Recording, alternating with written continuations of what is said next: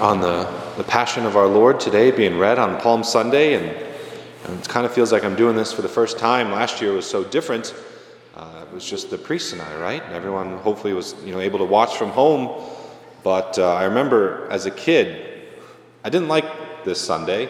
The gospel was too long, and I would just be on faint watch to look around and see if anybody would keel over.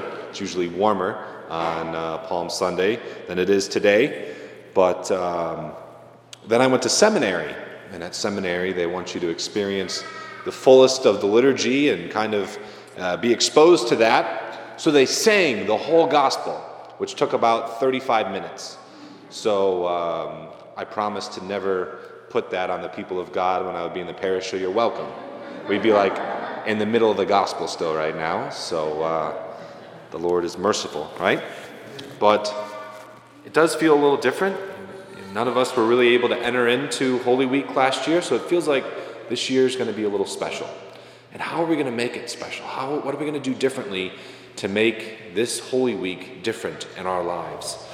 And I think, staying with our Lord in Scripture, we've heard these readings, tens, if not dozens of times in our life, and the Holy Spirit still has different aspects of it that He wants to reveal to you. So to ask the Lord, to show you through spending time with Scripture, going through the Passion, hopefully if you get a chance, participating in the liturgies on Thursday and Friday, and of course for Easter, and to go there with our Lord, to kind of allow yourself to enter into it in a deeper way.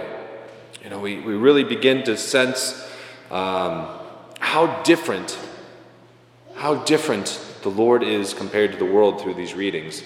In that second reading, it's one of my absolute favorite passages from Scripture. It's sort of a hymn from Philippians, and St. Paul is writing right at the beginning, Jesus, though He was in form of God, did not regard equality with God something to be grasped. And that grasp doesn't really quite explain. It's more of a violent action, a grabbing. And what Paul is talking about is Prometheus, who you may know from Greek mythology is the one who went up to the gods and stole fire. It was an aggressive action against the gods in order to give flame to the humans, the lowly humans. And there's this stark contrast here, that this really, the mantra of Satan, non serviam, I will not serve. This not even an atheistic, not that God doesn't exist, but a mesotheistic, that I hate God, I act against God. And that's what we see in the world. It's not enough to say that God doesn't exist, but I hate Him. And our Lord gives us the exact opposite of that. This total gift, that the coronation of the crucifixion with the crown and the purple cloak, and ultimately His exaltation on the cross, saying, I'll do this for you. I'll lay it all on the line for you. That this is what it means to be human, to live, to be in relationship with me. And it's the exact opposite of the anti-gospel that the world gives us. That it's all about me. I have to get mine. Forget you. Forget God. It's about me.